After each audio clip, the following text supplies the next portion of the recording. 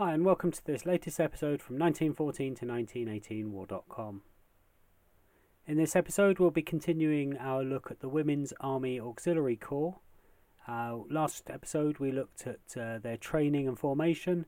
Now they're off to the front, so let's, or at least near the front.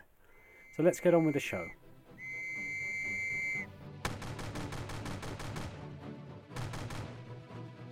Everything you hold worthwhile is at stake. Nur durch starke Berührung mit der See können wir den für uns nötigen weltumspannenden geistigen Horizont gewinnen. Look, that French girl gave me this bunch of flowers. Fancy Manzelli.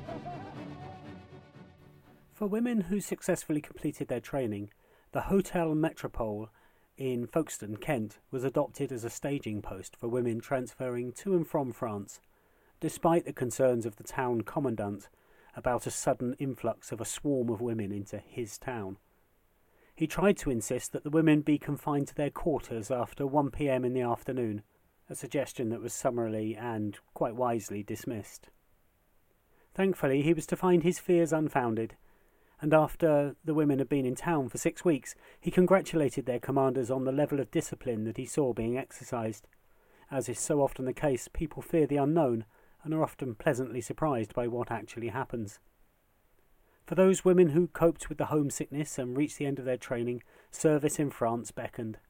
The usual experience for women transferring to France was a sea journey, followed by a first night in a shared dormitory, in which the lamps were kept lit to deter the ever-present rats. The WAC's headquarters were in Abbeville, with various satellite camps at Calais, Boulogne, Saint-Omer, Étampes, Dieppe, Le Havre, and Rouen. The women's camps were sited away from the men's camps and outside of the main town. The camps were generally Nissen huts, although sometimes local cottages were used for accommodation. The accommodation tended to be limited, with each woman having a bed of 3 straw-filled mattress biscuits, a pillow, and a couple of blankets. Here in the accommodation, the women were allowed to express their femininity a little more, being allowed to put up posters and pictures and bring in non-regulation bedclothes to brighten things up. The conditions could be Spartan, but the women knew there was a war on and had signed up for the life. As one woman put it, "We are prepared for hardships. The mud is terrible, and since it is so bad here, it helps us to realise how unspeakable the conditions further up the line. However, no one grouses. Soldiers don't, do they?" And that for me sums up the motivation and attitude of the women who joined the WACs. The women had joined up to play a practical part in the war effort and saw themselves as soldiers helping in their own way. The food was basic and often not very good. One woman recounted how she found a cupboard key in her stew one day. Whilst we can assume that this was the exception rather than the rule, the WACs were fed the same fare as the rest of the armed services, including the ubiquitous Maconochie stew. They were, however, able to supplement their rations with treats from the YMCA, the YWCA, and Salvation Army canteens dotted around. Often allotments were planted on the camps to supplement the standard rations with fresh homegrown produce. Legally, the women of the WACs were civilians who were treated as soldiers, and as such were subject to disciplinary action if they broke the rules that applied to them.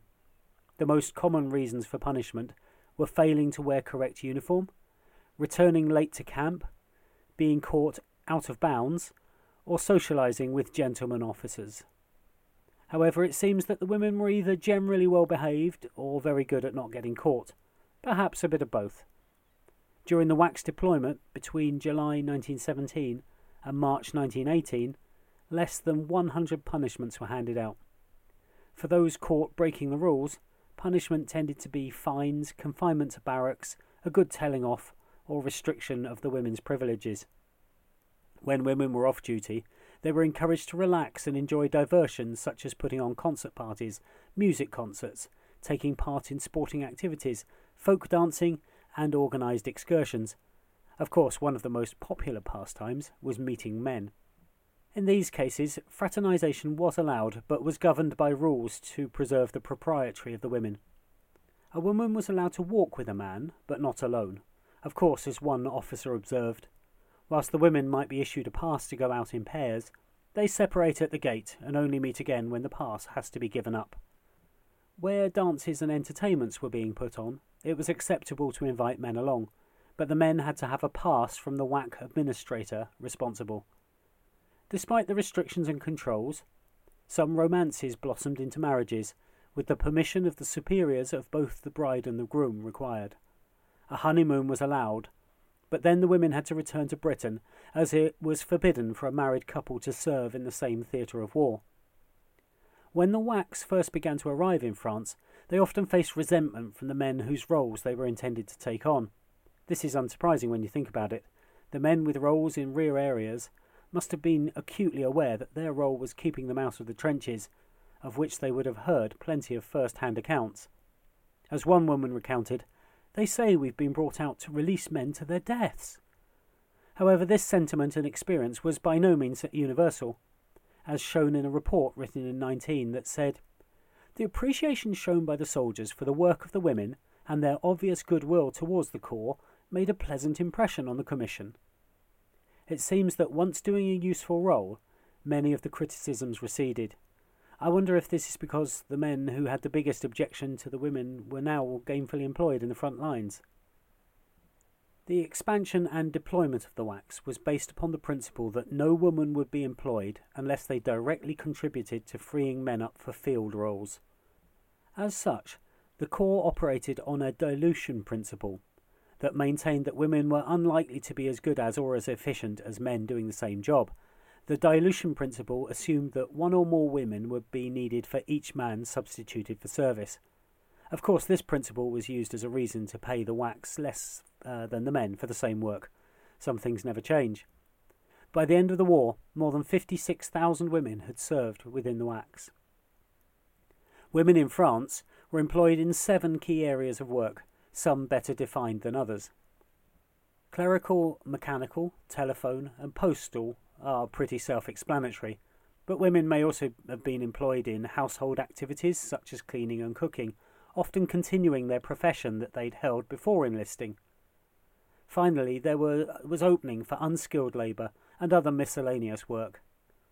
In reality, women were involved in a wide range of activities ranging from payroll administration, printing maps, gardening, driving ambulances, handling ordnance and supplies, and maintaining equipment as diverse as gas masks and artillery pieces.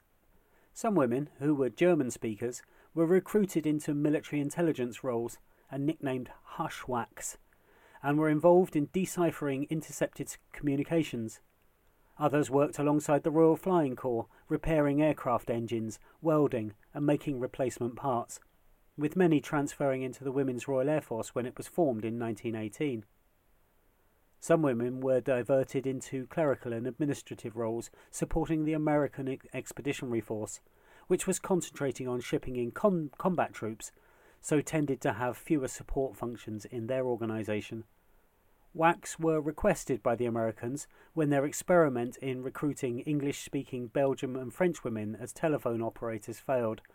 I'm guessing the American accent meeting a French accent didn't help with communications. These WACs were soon christened the Hello Girls. The need for clerical and postal staff led the Americans to request around 5,000 women to help fill these roles. From the outset, the Women's Army Auxiliary Corps battled against perceptions that women were not up to the job, that they could not cope with the rigours of life in France, and most damning, that they would be little more than camp followers sent to serve the soldiers. It was the latter perception that was to colour the women's service to their country, both during and after the war. Unfortunately, these perceptions were difficult to shift, despite generally good press reporting, and in one case support from the Archbishop of Canterbury. He went on record as saying, "The moral standard amongst these women was extremely well done, the control exceedingly good, and the whole thing was very well done." However, the perceptions continued. Whilst the majority of soldiers appreciated the role of the WACs, there were a minority who did not.